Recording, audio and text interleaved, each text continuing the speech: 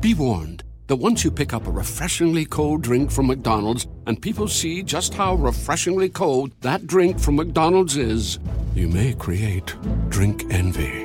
Because there are drinks, then there are drinks from McDonald's. For a morning brew that really creates a stir, get any size iced coffee, including caramel and French vanilla, for just 99 cents before 11 a.m. Price and participation may vary, cannot be combined with any other offer or combo meal. Ba-da-ba-ba-ba. Hey guys, Greg here. Last year at 49, I made the decision along with my physician and my family to go on TRT. I was lacking energy compared to where I used to be. I was not recovering the way I used to, wanted to, and needed to in order to maintain the lifestyle I live. I was also stressed, anxiety-ridden, and frustrated. And it wasn't about my lifts in the gym or aesthetically the way I looked or even about sexual performance. It really was all about energy. Energy to do the things that I want to do when I want to do them, with who I want to do them with, for as long as I want to do them the way that I want to do them. It's about waking up with energy and going to bed tired, the good kind. And I had lost a lot of that. And I had carefully been tracking my progress throughout the past couple of years. And after researching various options, providers, and services available, I went with Hone Health. And I started to feel like myself again. It's about being the best husband, father, and provider I can be for as long as I can be. And I simply wanted to have my energy, acuity, focus, smile, and health back to where it was and where I expect it to be. I believe in what Hone is doing every day, what they've done for me, and what they can do for other midlife males to help them live better, stronger, healthier, and happier lives. If you're interested in learning more about Hone Health, go to honehealth.com/midlife male to order your at-home test and consultation and save $15.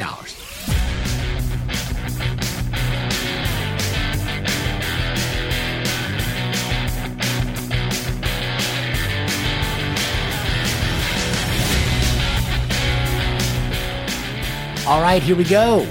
Greg Scheinman with you. It is another week. It is another episode of the Midlife Male Podcast. You know how we do it here each and every week. The mission to help men maximize middle age, live healthier, happier, longer, stronger, wealthier, and certainly have more fun.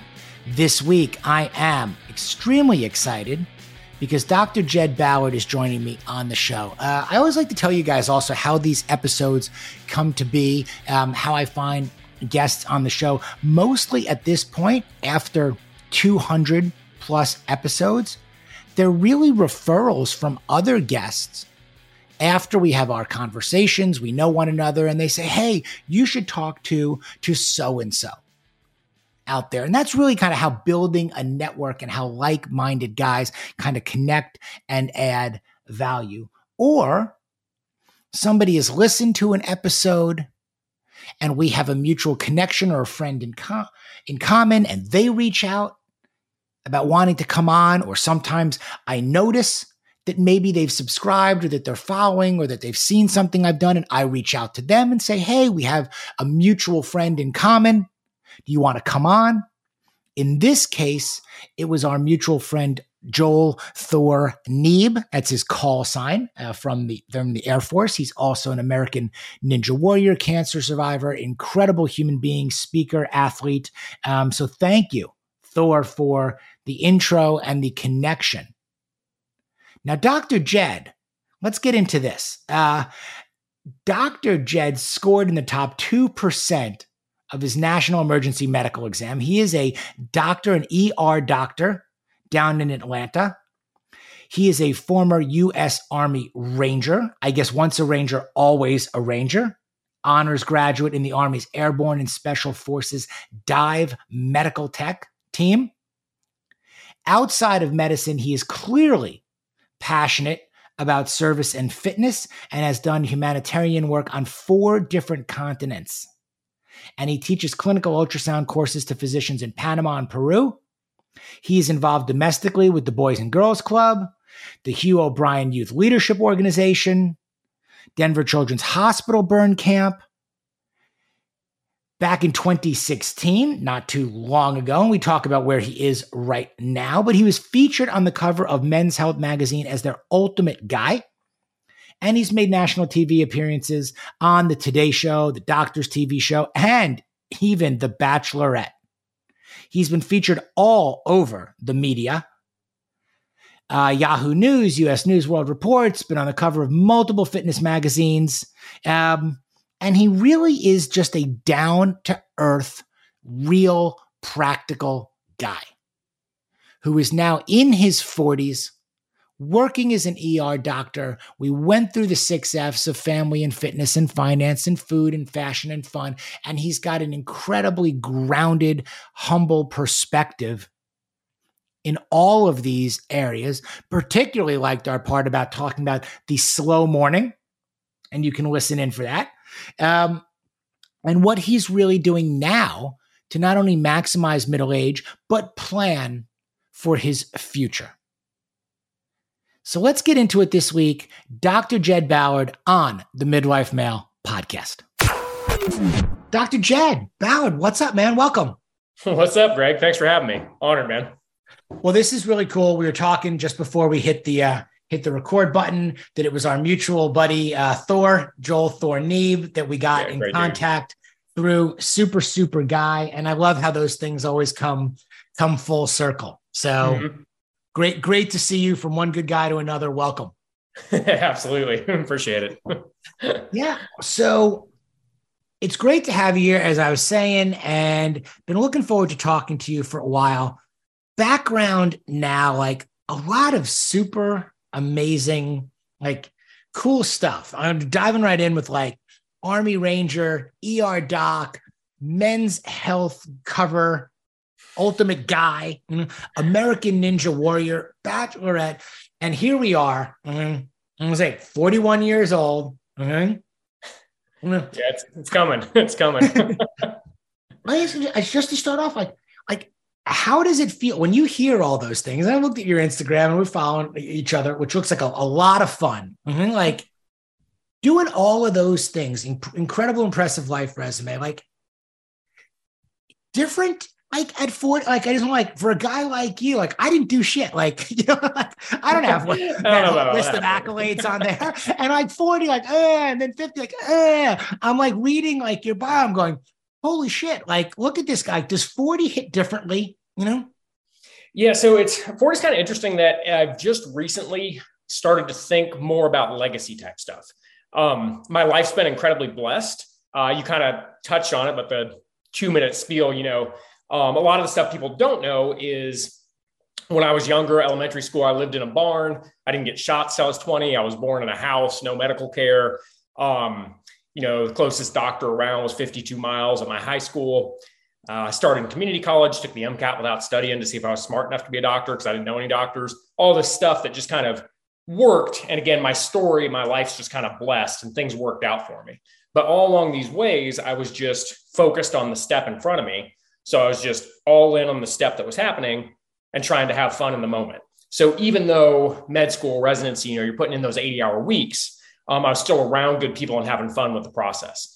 Now, you know, I finally kind of got to a point where as far as those things where I got to fight through and prove myself, essentially, you know, Army Special Operations, I wanted to see if I was tough enough once I'd gone to white collar, getting into med school, you know, I wanted to see if I was smart enough, things like that. Now I've kind of hit a good point in my career where, you know, I teach at the med school, I work shifts in the ER, I'm pretty comfortable in those roles. I'm really starting to think a little more about legacy type stuff. You know, I'm 41 now. I'm still planning on being here for a while, but I'm aware it's not indefinite. And I don't know why at 20, 30, 35, it just doesn't cross your mind as it being a definitive type thing. But it's now, I'm a little more cognizant of that. And as such, trying to decide, you know, spending a little more time journaling, whatnot, trying to decide what is really important to me on how I want to leave my mark on this world. You know, what do I want to do with the actual finite time I have left? What manner do I want to live? You know, is good, happy, a nice job enough? Or is there something, you know, I need to change course a little bit, take bigger risks, see kind of what's out there. So that's the phase of life I'm in right now, but it's, like I say, my life's blessed and it's a good one. So now I'm super curious with your upbringing and your background that you described. Mm-hmm. Were you always kind of confident and secure in the regards to like, let me get out there, like, and see what's possible, like, again, doctor, ranger, American Ninja Warrior, like these are big shots to take, as you said, like, let me see, if I'm good enough or I'm smart enough. Like, did you have this kind of like inherent confidence and drive? Like, were your parents like stay in the barn, or no, like go forward and become a doctor? I'm just like curious, like where it came from. Yeah. And it's kind of interesting. Me and my older brother, he wound up Marine Force Recon, doing some pretty incredible stuff with the State Department, running $1 billion budgets, things like that. Me and him both had a really incredible childhood, literally running around the forest with pet wolves, like not an exaggeration, but both of us were also very aware we didn't want our parents' adulthood. So as much fun as it is to be a kid kind of scrapping, running around the forest, you get a little older and you're cognizant of the fact that financial stress is definitely stress. So both of us just kind of ensured to take action to not let that be a possibility. And then as far as the rest of it, we got really lucky in that, to be real, other than adulting, our parents were amazing at everything else. So really good parents, no quips about them. They were very good about giving us a lot of personal freedom and kind of helping us with some risk tolerance that just allowed us to go out and chase what we wanted. My dad used to kick me and my older brother out of bed at 3 a.m. before elementary school to go steal wood off the forestry land because the truck was broke during the summer and blah, blah, blah. So, we'd be carrying wood chunks in the middle of the night. And I'm sure that contributed to both of us making it into special ops on the first try. I have zero doubt about that, So it's just, like I said, I have this incredibly blessed childhood where I got the freedom to go out and try stuff, support, love, education, but also I was able to see kind of the consequence of not setting down disciplined habits and conforming enough to society to get to live a life you want, essentially. What order did it go in? Like, does it go, Army first and then college and then medical? Like, what was the trajectory?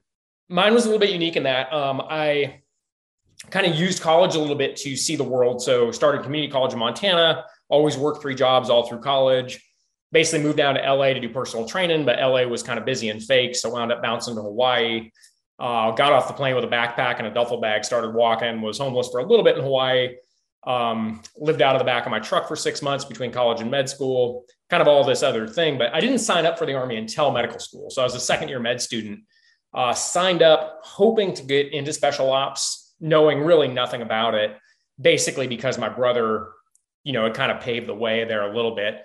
And then things just kind of worked out. I took the Army scholarship, and then during residency, I got a shot at Ranger Battalion is what happened. Again, out of a little bit of luck and blessing, the 2 guys they tried before me didn't make it through Ranger assessment and selection. Because for Ranger Battalion, you're not specialist doctor. The answer is always you're a fucking Ranger, right? So it doesn't matter what your job is. You got to do the same stuff. Same physical requirements, same airborne requirements, same shooting requirements. So if you can't cut it, it doesn't matter how good of a doctor you are. You got to be both. So that's kind of how I got a shot, as 2 guys flunked out. And then I got to go. So. And how long were you in? Yeah. So just 5 years total. And it was a really neat experience and what I got to do with the Army, because some people it's a life. Other people it's a chapter. For me, it was definitely a chapter. It was something multifactorial. One, the country's been very good to me and I wanted to give back in a sense that was kind of unique to my skills.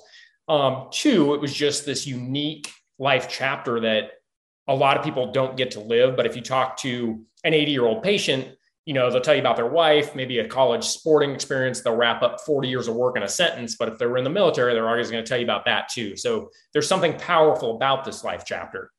So that's what kind of got me in to try out. And then, like I say, it just worked out with the 5 years in.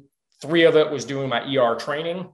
And then the 2 years coming back, it was just right out the gun. I mean, it was airborne school, training up with Ranger Bat, Afghanistan, Ranger School, Korean border, and out. So it was, I wasn't home much during my time in, but it was a kind of a whirlwind experience, essentially. Is there, if there is, is there a highlight moment, in 5 years, and on the opposite side,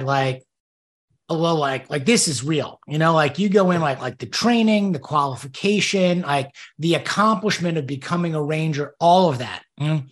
Sure. But we're also talking this is life or death. This is a real commitment. Once we get through the adrenaline and even the fun or the challenge of, this is just like carrying wood at 3 o'clock in the morning, not to simplify, this, carrying something else with people shooting at us, maybe, or jumping out of planes. Sure. But once we get past that, it's real service. It's real, life and death. And I've never served, so I don't profess to know anything other than saying thank you, for your service. But I'm curious, as you said, some are lifers, and for some it's a chapter, the high and low point maybe of the chapter. And did you go in knowing that it would only be a chapter? I went in with a relatively open mind, but if you would have had me just answer yes, no, do you think you'll be in short term or life? I would have definitely answered short term. Because, I kind of came into it a little bit later. I'd already gone through a lot of civilian school. I like that academic setting. And, I put a lot of work into being a civilian doctor, essentially. And it's just a different experience. Being a military doctor is great, and being a civilian doctor is great as well. But they are different experiences. I work in the emergency room in an Army hospital. You're never going to have a 60-year-old on dialysis that came in with chest pain after smoking crack and they're HIV positive, because they've got eliminated from the military in 5 of the reasons they're there. So it's different medicine in the US anyway. So yeah, I kind of thought it would be a chapter type thing. And as far as highs and lows, there's just something, and I think most guys that have served will say this, but it's really the guys, there's just kind of dumb shit stories when you're in the suck with guys that, there's a bonding that suffering causes. And that's, I think, one of the reasons CrossFit gyms do so well is that bonding due to suffering. And that's anything that's hard to achieve. If you've got people around you that you can bond with, you'll do much, much better. I mean, humans are drastically better at going through stuff together. So I think that's where it comes. Is there, when you say, if I would have asked you or anyone would have asked you, hey, is it a life thing or is it a chapter thing? Mm-hmm. You may know the answer to that going in. Is that an answer? Did you disclose? You just talk about, going through the suck together and being part of a team or being all this. You kind of are you looked at, or are guys looked at differently by the lifers or the chapter guys? I don't think so. And I think, like I say, I would have you can't answer that very confidently without having been there. So, like I said, if I would have got pinned down and had to say, pick one or the other, that's what I would have done. But honestly, you're going in being like, I don't know how long I'll be in, I'm going to go and, kind of see how I like it, see if it feels like where I should be. I make most of my big choices by kind of gut feel. Is this what I'm supposed to be doing? There's logic that factors in and everything, but end of the day, it's, that's kind of how I make the decision. So yeah, I don't think it's too much of a difference. Guys want you to be on point while you're there. And I think that's anything you sign up for as a man or as anybody. If you sign up to do a job, be good at it, be focused, be present, but you don't owe anyone your whole life. If you tell them you're going to be there for 8 hours, work your ass off for that 8 hours, but it's okay to go there. If you're working 8 hours, you don't owe them your email or your time when you're home, essentially. It's kind of how I look at stuff. So be great while you're there, and then your life's yours. I think it's a really good point. It is a carryover, other areas. I think as it pertains to a lot of guys, especially, in middle age, they tend to, I talk about this a lot, kind of over-index or maybe sometimes even give too much, to the career or the sign, and they don't have that separation. Here's what I owe you. I owe you a good, hard, 8 hours. Mm-hmm. Not 12, not 6.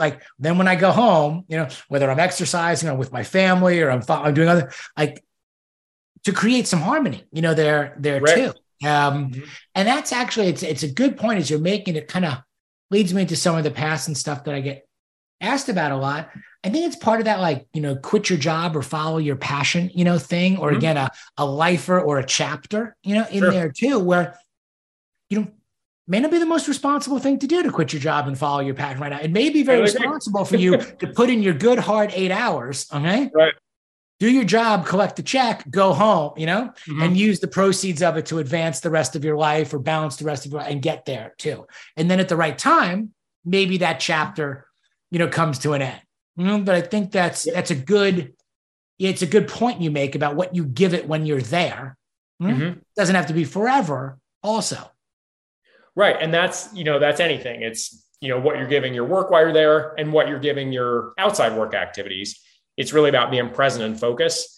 And that's kind of, attention is becoming one of the most valuable commodities, in the world. That's why when you're flipping through, and if I mention, hey, I like this backpack to you on the call, I'm probably going to get freaking Instagram ads about backpacks. You know what I mean? It's like, people are going for our attention, and you just got to be there. And I completely agree with you. There's this very romantic thing about, hey, I'm going to work my ass off and, I'll retire at 55.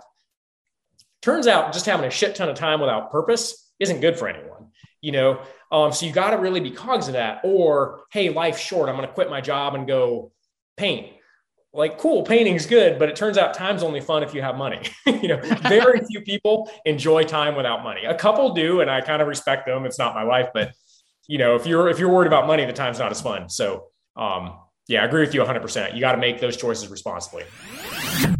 Greg Scheinman here. We are going to be talking about Bubs Naturals. Why?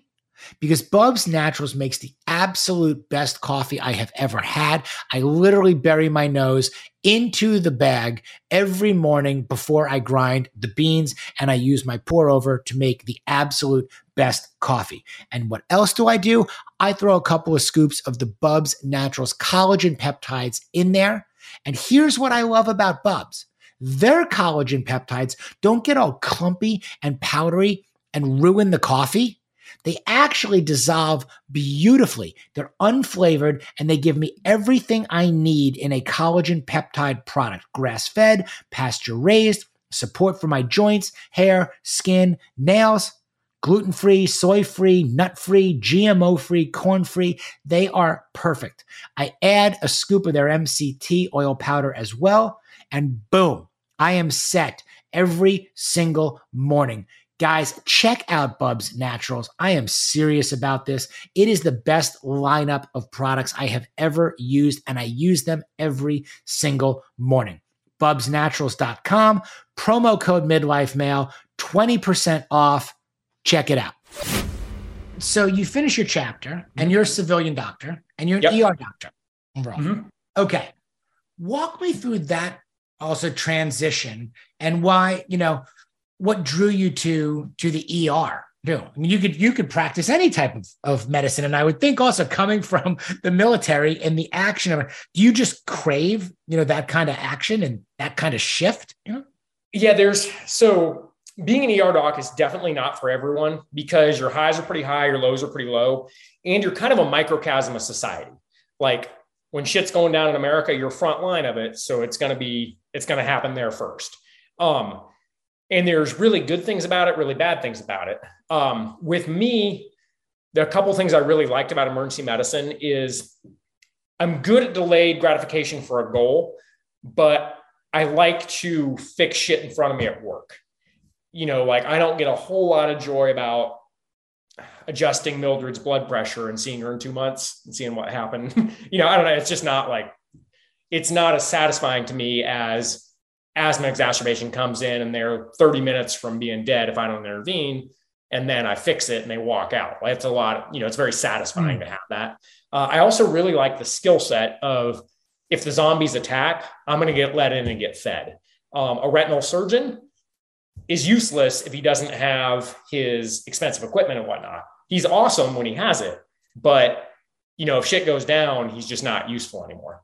So having that skill set's opened up some really cool doors. I got to work a Chinese adventure cruise to Antarctica and just go on the trip for free, just be the ship doctor.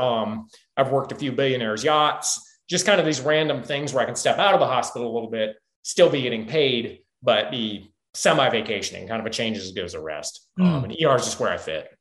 Is part of that, which is amazing. Are part of some of these opportunities, I guess the combination of obviously your credentials as a ranger and as an ER doctor, but then there's this other side of you that is like really forward facing, like media, and TV, like, again, you've become like the men's health ultimate guy. And I want to find out, did you apply for that? Did somebody just anonymously like put you up for that? And then, and these other does the billionaire want you on the yacht? Because it's like, okay, this is a really interesting 360 story. You don't get a lot of ranger, men's health cover, guys, ER docs, ninja warriors, like bring this guy on the yacht. He can save my life, and he can rappel down the side of the yacht. At the same time. Sure.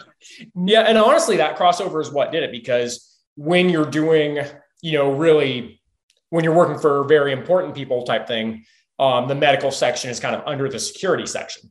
So if you've got something like prior ranger in your background, most of the security guys have somewhat of a similar background. So they understand, even if your only role is doctor, you can still integrate into that team. You understand kind of some stuff. Some docs don't quite get that on important missions or bigger missions, you're not really in charge. You're a advisor to the commander or who's ever in charge. So, hey, sir, this is what I think. But ultimately, it's not like, oh, we need to go back. He needs a heart cath. It's kind of like, oh, I think we should. This is the best medical advice. And then other people get to make the decision. And with me, I'm kind of, you got to go into roles like that, understanding that's the case. And I have no problem with it. It doesn't bother me at all. It's kind of fun to be part of the team. You function in your little peg to the best of your ability and understand that that's your peg. Like, none of the active security guys want shooting advice from the doctor. You do your role.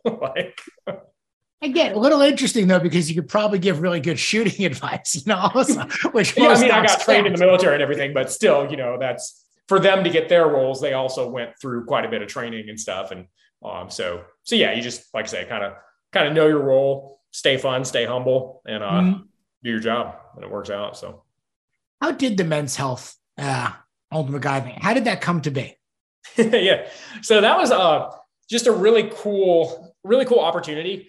There's these little things in life that a lot of time we don't recognize as being big opportunities, but just kind of putting in the work and applying that way overused quote of you miss all the shots you don't take.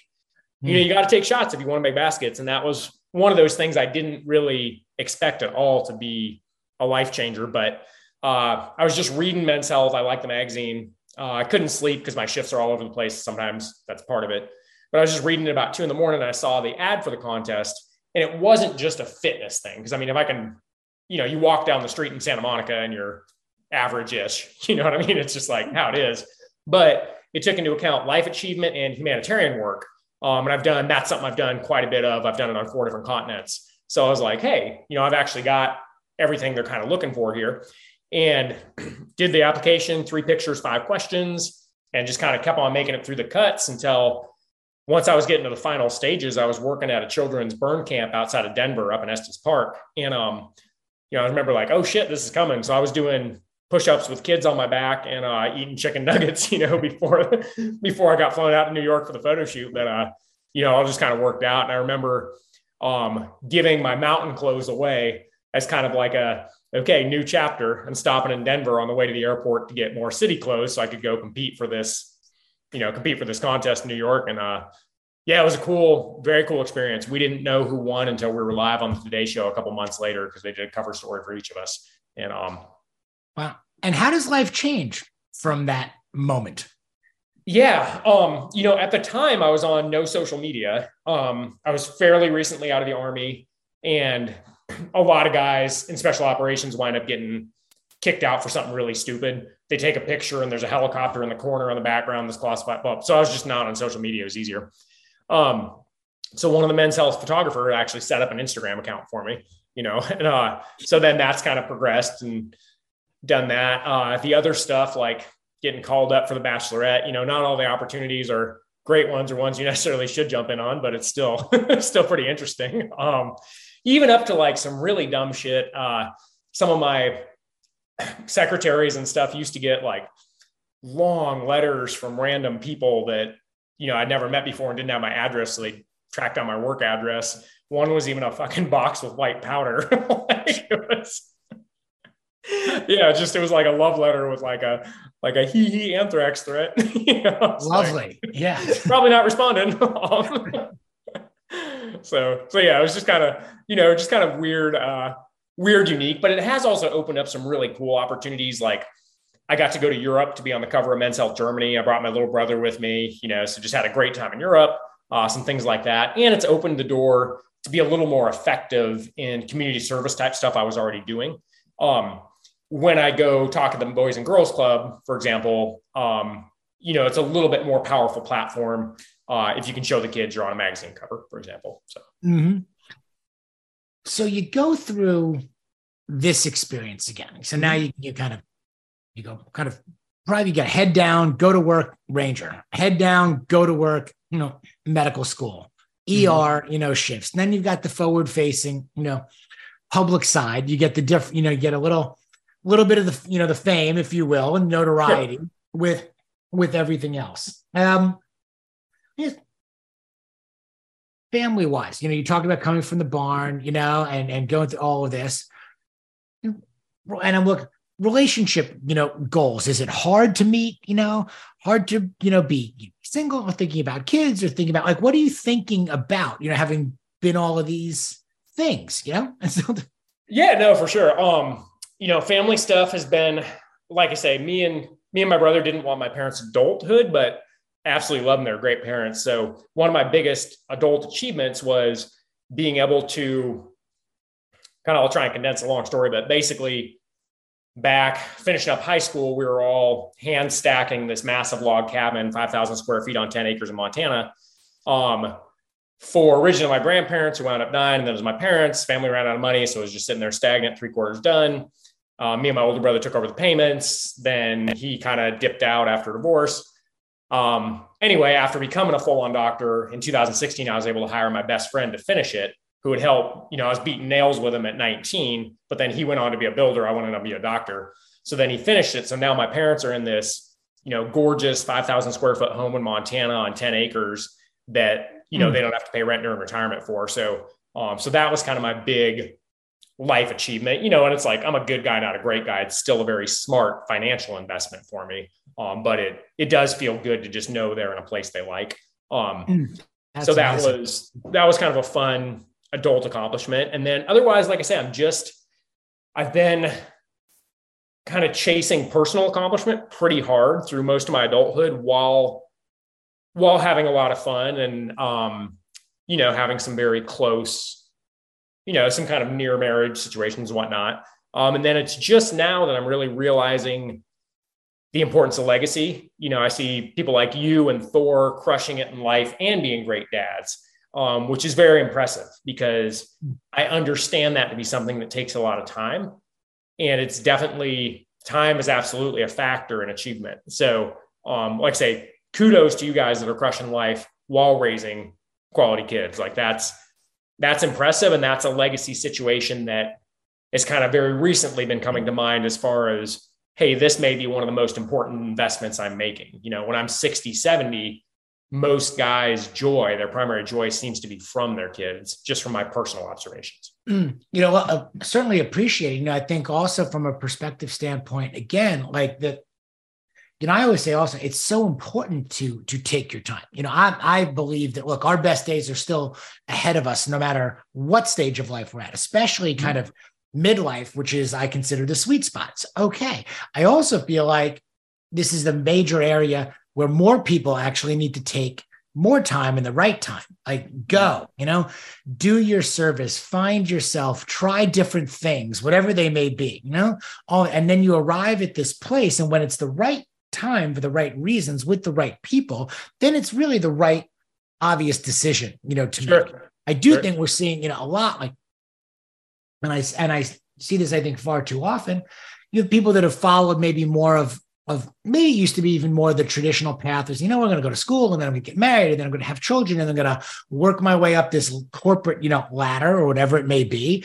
And they find themselves very unsatisfied, or maybe And that's where we have, a lot of divorce. And then so you've married the wrong person, or you have children with the wrong person. And none of those things are a great thing, necessarily. Sure. So I'm an advocate, of, hey, take all the time you need to really try to improve your odds of actually getting it right. Because we have this opportunity now, I think also to live better and longer and happier and healthier and wealthier well into our 40s, 50s, 60s, 70s. So what's the rush to like crank out kids at 22 or 23, like maybe our parents did, or 25 or 26? We know a little bit more, maybe, now. If it works for you, great, do it that way. But you were talking earlier, like even as we get to this phase, about changing kind of even just, or shifting, like even how you work now, or approaching like your shifts, like you used to do overnight, like back to, and I'm curious how you are kind of, pivoting a little bit or adapting your life, your schedule now, again, at 41, to how I used to do it to how I do it now, and how that's playing into like all aspects of life. Maybe that leaves more time, for dinner, or dating. Maybe I used to work out at 6 a.m. and that was fine. I could roll right into the ER after, I'm just curious, always just curious, like how guys continue to do the things they want to do, like as we notice changes, in kind of like how we recover, how we respond, how much sleep we need, but I still want to get all this stuff done. How do you make it fit? Yeah, absolutely. And I think the most important part is honestly listening to your body. So listening to your body, and then also kind of listening to your mental energy. You can get to a point where you're physically, it's not like you're sore or anything like that, but you can just kind of feel mentally exhausted. So you just need to take a little bit of an inventory. Stress is both good and bad, but there's kind of a total load of stress we can handle. So first off, get rid of the dumb shit. So that means leaving for work, 3 minutes early versus 2 minutes late. And that can turn your 15-minute drive or however you got into this kind of peaceful, reflective time versus this stressful trying to like get in front of 2 more vehicles. So there's just all these little stresses in life that we kind of create on our own by being in a hurry that really aren't necessary. Most of the time we're in a hurry, it's because we're trying really hard to carry out other people's goals. We're very rarely in a hurry chasing our own goals. And that's one of my favorite books is The 7 Habits of Highly Effective People. And he would call those kind of, you seem like someone that would have read it if I was guessing, but it seems in your category, those kind of level 2 tasks where they're important, but they're not urgent. And what happens in at least American society hardcore is we tend to get just totally caught up in the urgent and generally speaking, unimportant, at least to us. They might be important to someone else, but they're not really personally important. So it's kind of finding that balance of using your yeses wisely. And then a line I really like is do less, better. So that's being focused, being present, being all in what you decide to do, but you don't have to do everything. Do the things that are authentically you, but you don't have to say yes to everything. And that really, really matters. Like you were talking about your travel schedule, how, you just got back from 3 amazing weeks, but, maybe if one part of that was split off to a different trip, it might've been a little better. And that's that whole, when the plate's too full, the meal is bland. And it can be great food, but once you're full, it doesn't taste good anymore. That's kind of so true. So keeping that and in mind, are you strict with your calendar? Like you talked about journaling a little bit. Like, how do you run your day? Like here I am on your schedule. You're gracious enough to give me your time. How do I get on there? Basically, how's your... Sure. So one of the things I really like about the ER is I don't have any sort of set schedule. I get a monthly schedule. So I can see the monthly schedule. I can see when my shifts are. And then I'm old school. I use just like one of these guys. I really, grew up in Montana. Big desk calendar, period. Like I've got one on my wall in the gym. I use both old school as well as my iCal, but I need an actual calendar to see it in front of me too. Nice. So yeah, that's big, having it written out. And then once I get my calendar sketched out, I'll take a picture of it so I can still reference it from my phone wherever I'm at. Super important. The other thing that's very important for me is a morning routine. With me having at least an hour and a half before I have to leave the house for an obligation, winds up even more important than getting enough sleep as far as just making my day set right. Everyone's kind of got their own thing in that, but I really like a slow morning. What my morning routine will entail is I always do Bible reading. I do a little bit of prayer followed by right now 4 minutes of breathing, just because I wanted 10 and I realized my attention span's not that long. So we're starting at 4 and that I'm able to handle. Then from there, it's coming into the Bible reading and journaling. And then that'll be followed by, I'll shower up, and I always finish the shower cold. Seems to have some reasonable longevity research on that. And it does help wake you up. Big fan of coffee in the morning. I generally don't like to eat till about 9 a.m. That can vary a little bit, because again, my schedule shift all over with day shifts, evening shifts, overnight shifts. But, as a generality, I kind of like to try to eat within about a 12-hour window, that 9 to 9, just from kind of a bit of a health standpoint there. And that just works for me. And it's really nice to take the stress of breakfast out of your morning routine. If you got to be somewhere at 7 or whatnot, it's really nice to not have to get up earlier like I used to in med school and stuff to make sure, I made 3 eggs real quick and scoffed down some oatmeal and all that. So, it's just a time creator. All right, it is time to talk about the Kineon Move Plus red light therapy device. I have been looking for a solution to help me recover faster and reduce joint pain. At 50, I have osteoarthritis. I've had 3 knee surgeries and a dislocated hip. I'll take all the help I can get. And since using the Move Plus, I've noticed significant improvements in my mobility and overall well-being. I simply feel better and move better. I'd highly recommend this product to any middle-aged man or anyone in general who is looking to take their health and wellness to the next level. Head on over to Kineon, kineon.io/midlifemail. Use the code midlifemail and you're going to save 10% on your Kineon Move Plus. Check it out. So I love this, the notion of a slow morning, especially because, again, there's a lot of noise out there. We know that. And people can do things a lot of different ways. But I love the alternative that success, again, looks like. Success is going to look like a lot of different things. But I love an alternative to this hustle and grind, and that you've got to be up at 4 and like winning the day and have your workout done, and this 19-step morning routine that seems incredibly daunting and draining. And if you miss a step, like you've started your day, which means you're off on the road, like you're already behind, Yep. I love this notion of like a simplistic, in a way, And I think, look, simple is hard. I say it all the time, and doing simple well is like really hard, and doing less better is extremely hard, in there. But I love this notion that you can have a slow morning and still be very successful.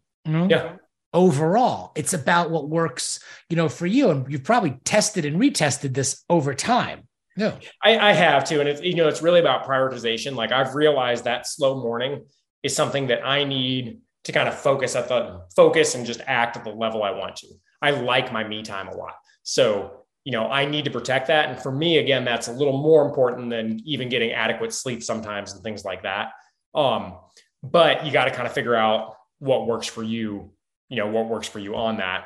And that's one of the things I really like about having that Ranger background is there's some times where life just gets tough, blah, blah, blah. But, there was a week of Ranger school where I got 8 hours total of sleep in that 7-day period. And so I can always look back and be like, all right, you're fucking fine. What? You only got 6 hours of sleep tonight. All right. You'll be all right. With that in mind, like, I'm just coming off a few days where all we were talking about was sleep. Like, if you're going to do anything for recovery or anything it's all about sleep. Pick that. Sure. That's the one thing in there. Do you aim for a certain number? Like, can you survive? Yes. Can you thrive? Yes. You've proven that, anybody who's gone through, whether it's residency, Ranger, like everything, can you do it? Yeah. But now, like, do you aim for a certain amount of sleep? Yeah. And that's kind of interesting. And that's one of those changes that we're kind of talking about, like coming into my 40s, I'm actually a lot more cognizant of the importance of recovery. So it's something I like to keep as like a, special thing in the back of my mind of like, okay, you're fucking capable. Like you can do this, but I actually do very much shoot for that 7.5 hour to 8 hour range. And I kind of think in sleep cycles, like around an hour and a half sleep cycle. So I try to kind of stack those, before an overnight shift. Do I have time to do an hour and a half nap, or do I have time to do a 3-hour nap? Something like that.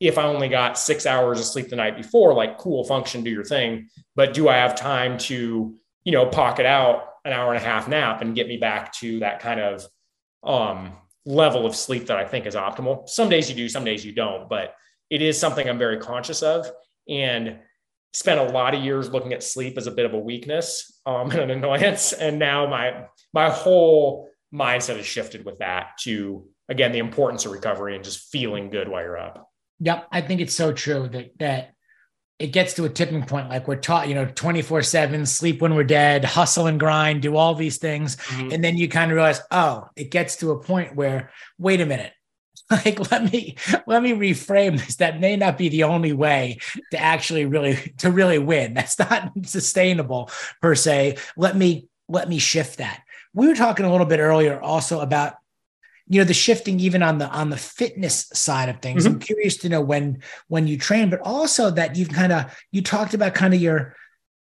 kind of the niche of more functional, in a way. Like what's more interesting? We talked about white space before we got, between being unhealthy and being, the Ranger, the American Ninja Warrior, the things that you've been, but there's a level of health, health and prosperity, and all of these things in life that is also not elite level athleticism, and PRing in the gym all the time. Walk me through kind of, how you're seeing that, right now, because you've been at the highest level. You're passing these tests. It's like, okay. Yeah, and there's kind of times I'm definitely not against pushing your body hard for a specific purpose. You decide that you need to run a marathon as kind of part of your stamp on the world. Cool. Take those 4 months or whatever and go hard for your one event. But as far as your overriding life thing, you should focus more on the health and let the fitness follow on. It's better to be 100% healthy and 80% fit than the other way around, essentially.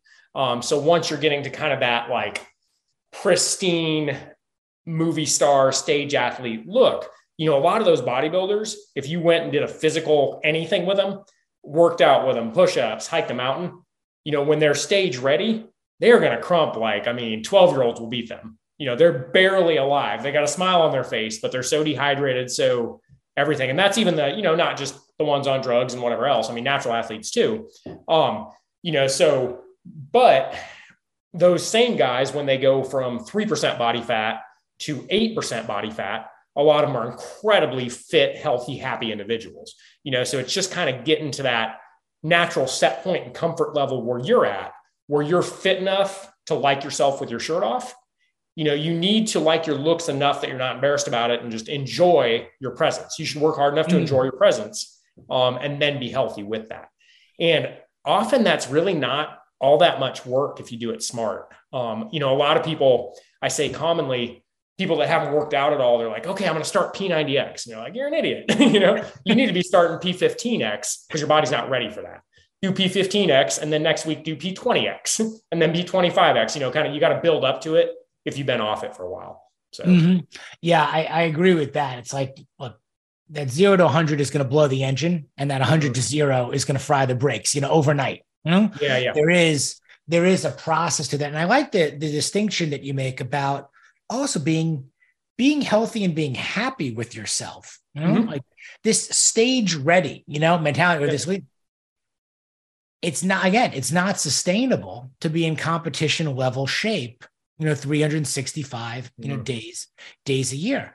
Performance suffers, anxieties, stress again goes up. All of these other things that are not, you would not define them as healthy. No, absolutely. To that effect, go on. Other side of that is some guys will, in the quest to gain muscle, they'll basically kind of diet pretty hard, get looking good, and then just completely be bulk phase. And then they're super sloppy, eating fried chicken, all this other stuff, So as far as the health standpoint goes, maintaining a pretty good level of fitness, just not a peak level. You want to just hang out kind of right below your peak, and you're going to be able to maintain that for a long time, for years of health and happiness. That's way better than doing that yo-yo in to your peak. Totally.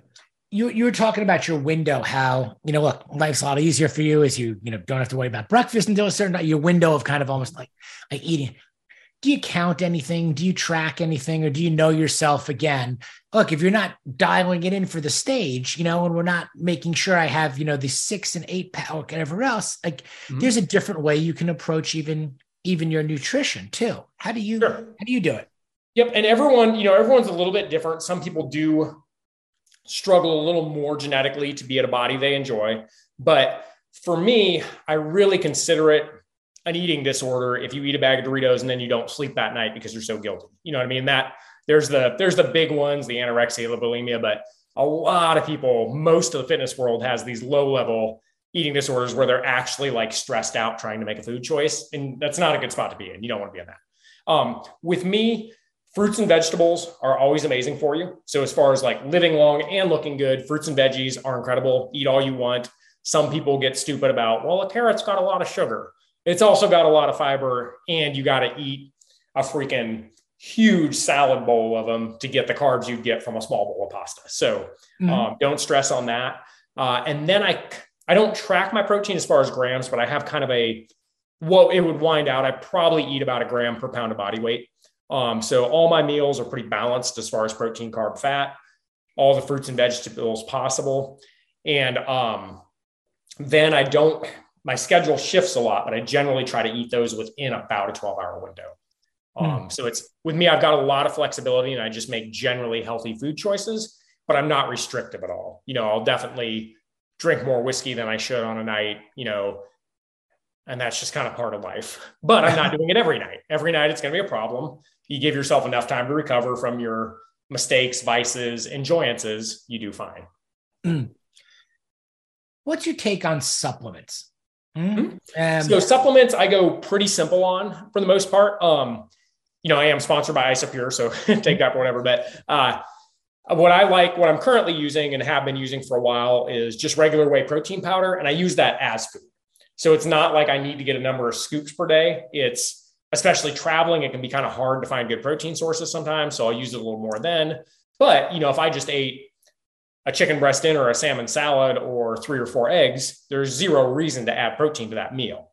So I use it as a food source is how I use that. And then I do like creatine every day. I think it adds just a little kick of muscle. Collagen, I'm a fan of. I just started using that because Isopure had it essentially. And, but I think it's got reasonable research behind it for kind of long-term helping out joint health there. So that's really what I'm using from a supplement standpoint. It's not real caffeine if you want to count it, but I do that in the form of black coffee. So I appreciate it. And similar, look, I hydrate every morning, for me and hearing this, and I hydrate every morning with my water. I do use my Athletic Greens in there, but which I think are great. Coffee guy. I've gotten into collagen, and collagen peptides, as well. I really just try to keep it simple and clean, 80-20, Absolutely. Alcohol has kind of worked its way, really out of my routine, more so because I just don't recover well, not because I don't like it or I've declared myself, Sure. Sober. I just don't recover the way that I used to, and something has gotta give. I don't track or count anything either. I do want to ask you, like, testosterone. I get asked about this a lot. Sure.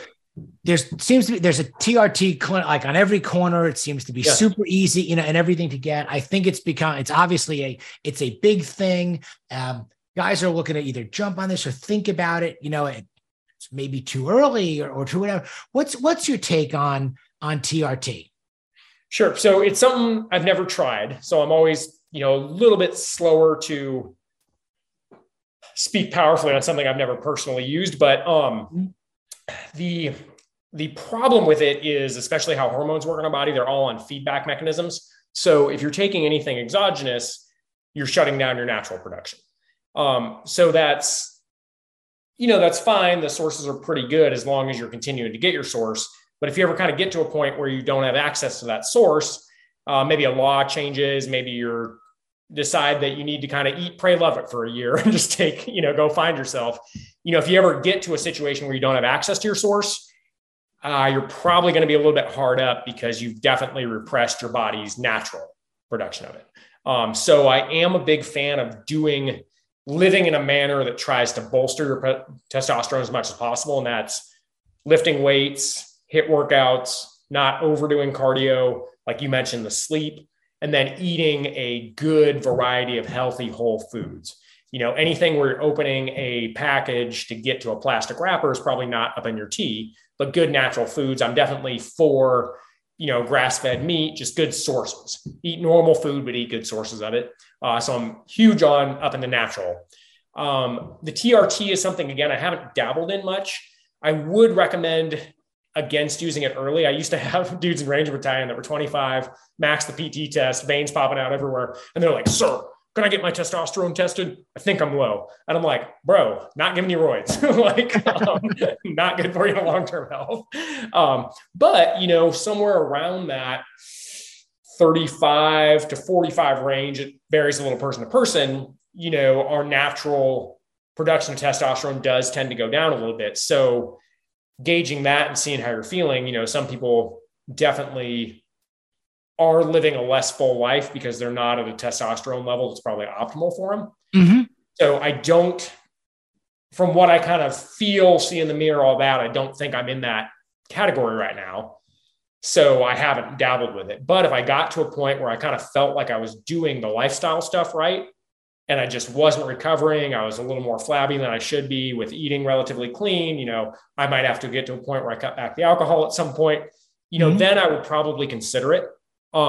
It just hasn't happened to me yet. Yep. So. Understood. No, and I appreciate it because I think it's, I think it's something that should be very carefully weighed in there. And I do agree with you. And I talk about this a lot. Wait as long as you can. Like anything that is a supplement, Sure. should be, I think by definition, supplement something that you're not getting or you don't have or that you really need. And I think there's a big rush, and I work with supplement companies and like you and have all these guys on everything too. There's a great use for them and a need for them if you are deficient in something or you're not getting something or you're traveling or in a pinch or whatever else it may be. But I also think that we don't want to swing that pendulum and look for shortcuts and look for ways to just kind of like take things because they're easy or they're there when we could get them through training, nutrition, sleep, a lot of the stuff that you talked about, in there. So just be careful and be cognizant and make educated decisions and listen to your doctor. Like, yeah. Right? Yeah. I totally agree. Because one of the downsides to it is we really don't have, we have a lot of guys that have had great 10-year results. Say, they started it when they were 42 and they're 52 and they're feeling great and loving life. What we don't have at this point is the guy that started at 42 and he's now 72. We just don't really have that data to know like, okay, did he live great from 42 to 72 and then like, bam, heart attack or something, I just don't know yet. So that's kind of where it's a little bit mildly murky still, I guess. So, yep. And it's going to open up a bunch of trade-off conversations down the road too. Sure. The data, depending upon what the data shows us when we eventually have the data, no doubt about that.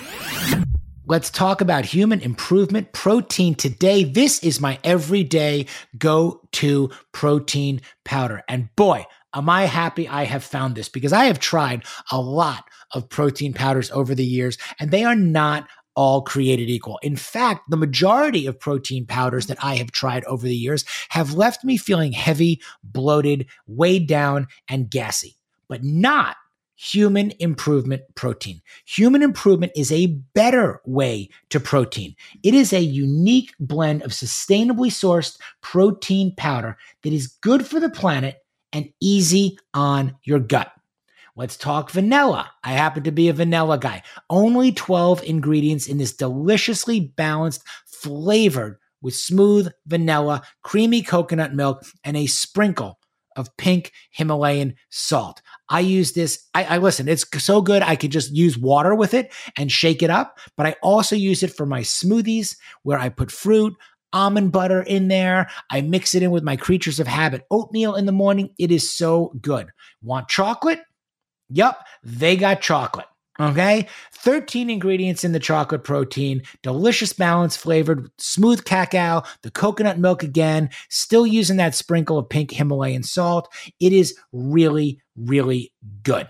Finally, a no bloat protein powder that is easy on my gut and tastes great. Go get yourself a couple of bags. Go on the subscription. You're going to build lean muscle.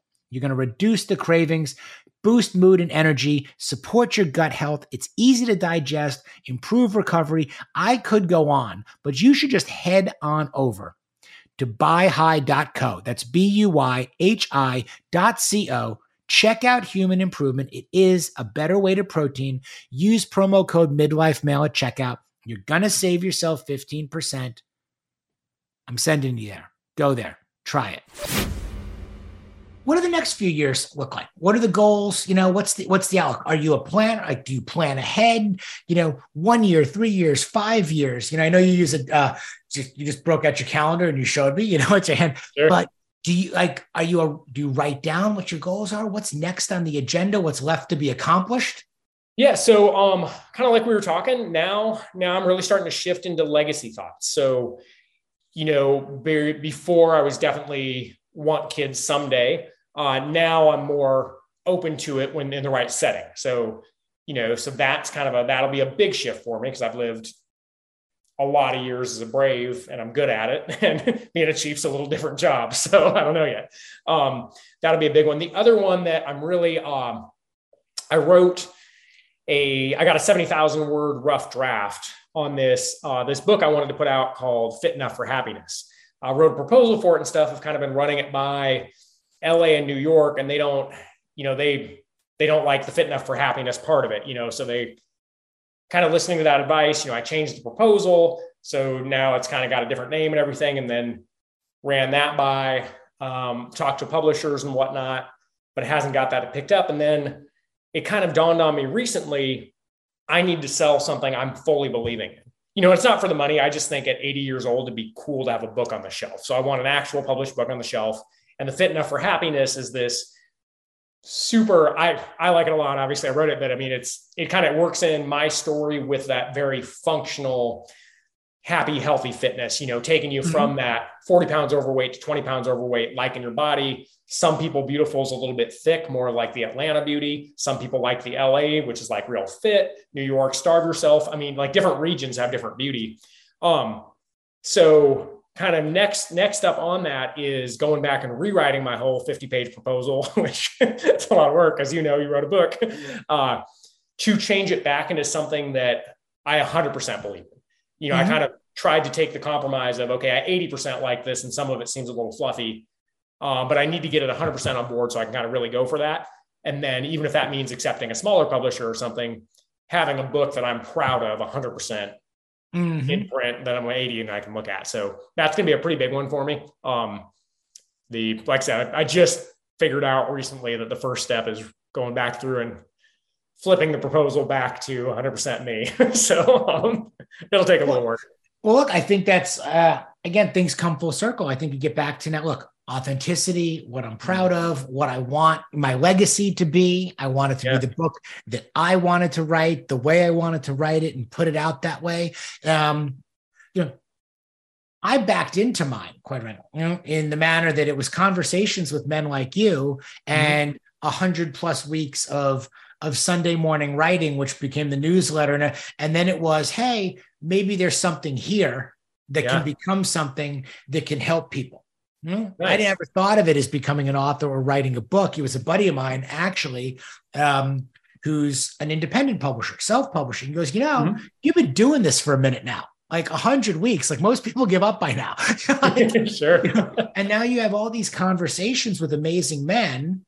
And then you go out every Sunday and you put your little spin on what you've learned from Jed, what you've learned from Bob, what you've learned from Thor. And why don't we do something, with this? It never occurred to me that I could actually be an author. I didn't sit down the way that you did to do it. And I ended up just going the self-publishing route, which is like, want a book? Okay, this is how you get a book out there. And That's I'm not awesome. going to wait for anybody to say no or turn down my proposal or whatever it's going to, which I had all that in the film industry 30 years ago, turned down every script, turned down everything, and I couldn't stand the waiting and the rejection. Sure. That's what I learned for me a long time ago was, okay, that's where I get into trouble. That's where life gets unhealthy for me, all the waiting, the downtime, and the rejection. So just figure out how to keep moving forward. So I just bit the bullet and said, okay, I could self-publish this, with somebody that I knew and trusted, who would tell me if it sucked, or if he really thought it sucked. But if he told me it sucked and I thought it was good and it was still the book I wanted to put out and write, now I could just say, I'm paying for it, just like that. It's like the house in Montana. It's a good financial investment. I really want to do it. So I'm just doing it,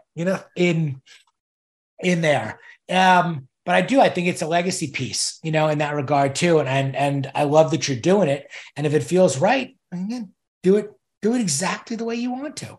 No, appreciate that. That's good. Cause it took a while of like, oh, I did what you wanted. And now you still don't want to I was like, the fuck, but, it's hard, and I think maybe that is something, maybe it's perfect, for middle age that we maybe give a few less fucks what other people think, or we stop trying to please as much. Like, okay, I could do 3 or 4 iterations trying to please the unpleasable. And I do, or I could just go ahead and do it.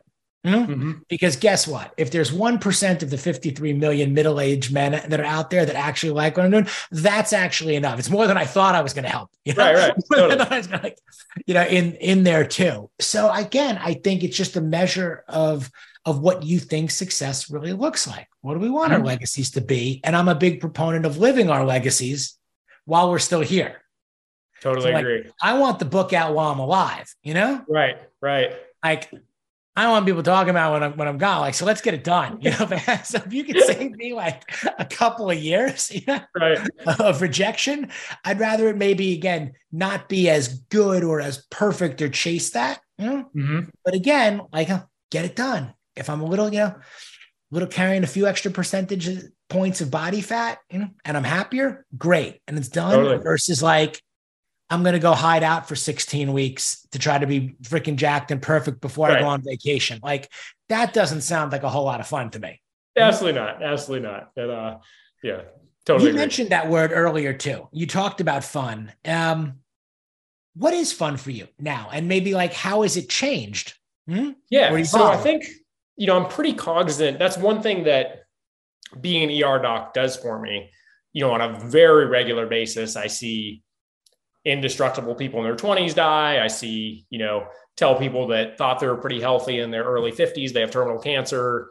I'm very, very aware of how fragile life can be. So living and fun and whatnot, there's this big, interesting, beautiful world we get kind of one shot as far as I know at, and you got to kind of realize that each chapter, you don't want to just keep on stacking chapters you hate to get to some goal somewhere.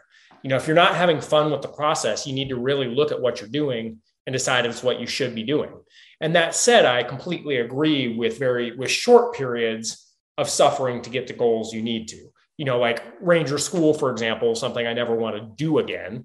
It was just something I knew I needed to do to kind of get to these next steps. But that was, thankfully I went straight through. So it's 62 days. That's very different than plugging through in a job for 20 years because you're going to get to retire 4 years early. So kind of taking that time into consideration. And for me, fun is love my slow mornings. Simple stuff, just going on walks. I have a walking trail right behind my house. It's a great time to just clear my head. Being around people I authentically want to be around. And it doesn't have to be something super fun. It can be a huge mix. I just got back from Panama City for one of my buddy's 50th birthday, and that was a big trip, big beach house, like a lot of fun. But it's also fun just to have a friend you genuinely enjoy talking to. Like, I think I would enjoy having you in my backyard and just sipping whiskey and smoking a cigar. We can help you with recovery, give you a day off. You know what I mean? There's just those little things, and just really realizing the beauty of those little things, and being present in that moment matters a lot. So, so good. And I think too often we start to, again, equate like fun or something with these, either big milestone or we got to go on vacation, like again, to have fun, and we got to escape in some manner, or it has to be big, Yeah. And I really appreciate the fact that, like, I have it right in front of me. It's like, how do I have more days like this? Like that's my quote on the wall. Like the simple days that you haven't escaped from your real life. Right. It's your regular everyday life, and you like it, and it's fun, not rainbows and unicorns, and not it's perfect. But again, can you enjoy your cup of coffee? Can you find happiness and fun in your walk or your workout or taking your dogs out, or, in my case, some of the stuff that my kids are doing, and they're getting old and they're independent, so it brings a little bit more, importance to it, or just dinner at home. Like, I love the notion that, like, we can define fun, which used to be for me, again, going out and either getting trashed or being in a different city or it always had to be something bigger and bolder and seemingly better, Yeah. And after a while, the third sequel, you're like, this sucks now. The original movie is much better. Right. Or you're just, again, throwing money at the problem. You just keep trying to top it. And you're just like, okay, that doesn't work, Right. What's fun now is different. And I like the simplicity aspect of that there. This has been great. This has been fun. No, absolutely. Completely. The two things that you can do to make your just everyday more fun is show up prepared and don't be in a hurry.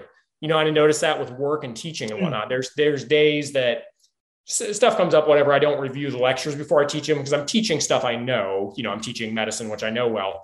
But those days that I took the little extra time to come in prepared, and I reviewed the lecture beforehand, I've put a little thought on, is there a little like Bill Gates or Warren Buffett story I want to tell the students? Those days I show up to work prepared, then I have fun teaching instead of just teach. Those days I go into an ER shift very well rested and kind of excited. I have fun at work versus I don't do it anymore because I'm an attending, but as a resident, sometimes we all go out the night before and blah, blah, blah, because you got a supervising doc above you. And then you just survive through your 9 or 10 hour shift. But by going in rested and prepared, then I'm actually having fun, even in the mundane or the work or whatever. So huge difference. Those are excellent points right there. And those are areas in particular that, like, now I'm going to cut out that personal segment and try to live by, because those are areas that I really am continuously trying to get better on. How do I, preparation, consistency, accountability. I had a buddy of mine say to me, he's like, you don't have to get ready if you stay prepared. And I was like, oh, that's interesting. That's part of the Turning Pro concept that I'm working on, which is like, okay, if you have something to record and somebody's coming on, to your point, like, did you get ready for class? Sure. What you want to talk in there? Do we allow some time, in between conversations so that we're not rushing and frantic, from one thing, to the next, back to your, doing less better, in there. It's really good stuff. And again, it's really, really hard. I think that's a significant takeaway, which is more is not better. Like I said, like better is better. And it equates again to having more fun, more satisfaction. I think better results and greater purpose, like when you are prepared and you're intentional and you moved a little slower. They're not rangers, I guess, that say it. I think it's a SEAL. Slow is smooth, smooth is fast. Yeah, kind of ubiquitous across the military. That's a very Rangers common, probably have their own. You guys are leading the way, right? You're always leading the way. That's the one, right. In there too. But it makes perfect sense, and it's so good, and it's really it's an awesome takeaway. So many really good takeaways here, Jed. How do people find you? Follow you, like stay up on what you're all about? Yeah, for sure. Social media is kind of a funny thing. I recognize both the value and the unvalue in it. So it's something that what I've done to kind of navigate that is I'm on Instagram, and it's just at Dr. Jed. It's at Dr. Jed with an underscore behind it. But and that is something I'm on relatively frequently, though I do take a Sabbath. So generally speaking, on Sunday, I'm not on it. But and then I have a Facebook account, but I feel like a dick sometimes because it'll be someone I knew well and I didn't see a message for like 2 months. I'm not ghosting you, bro. And those are really the only two I have. So I'm not on, LinkedIn, Twitter, any of that stuff. So Instagram would be definitely the best way to get me. There it is. I appreciate this so much, man. It's been great to finally get a chance to chat with you in detail, learn more about you, see you face to face on here. So thank you for being here. Really appreciate it. Hey, no problem, Greg. If we're ever in the same area, we'll link up in person. Get a workout in. Absolutely. I'm already a little scared of what the next day looks like if it's whiskey and cigars in the backyard. Okay. but if I'm there, hey, I'm game. Sure. As good once as you'll ever be. We'll work out before, then we'll do that. Then I can get out of there after. Deal. Relatively unscathed. Hey, guys, if you like what you have heard on the Midlife Male podcast, please 5-star rating, leave us a positive review, keep the Midlife Male movement growing. If you have questions, you got recommendations, you got guys you want to hear on the show, anything at all, hit me up, greg@midlifemale.com. I am not hard to find. And until next week, I am out of here. Jed, thank you so much. Hey, no problem. Thanks a lot. Seriously fun. If you're interested in coaching and taking this conversation deeper so that you can achieve your personal and professional goals, be sure to head over to midlifemale.com and check out the Work With Me page to explore options.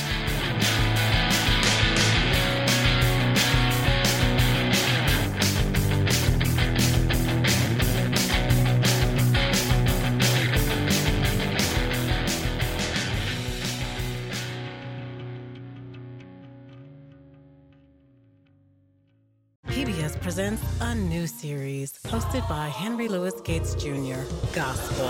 Gospel is our heart's cry to God in lyrics and song. Gospel, streaming now on the PBS app. A Kia SUV is capable of taking you far.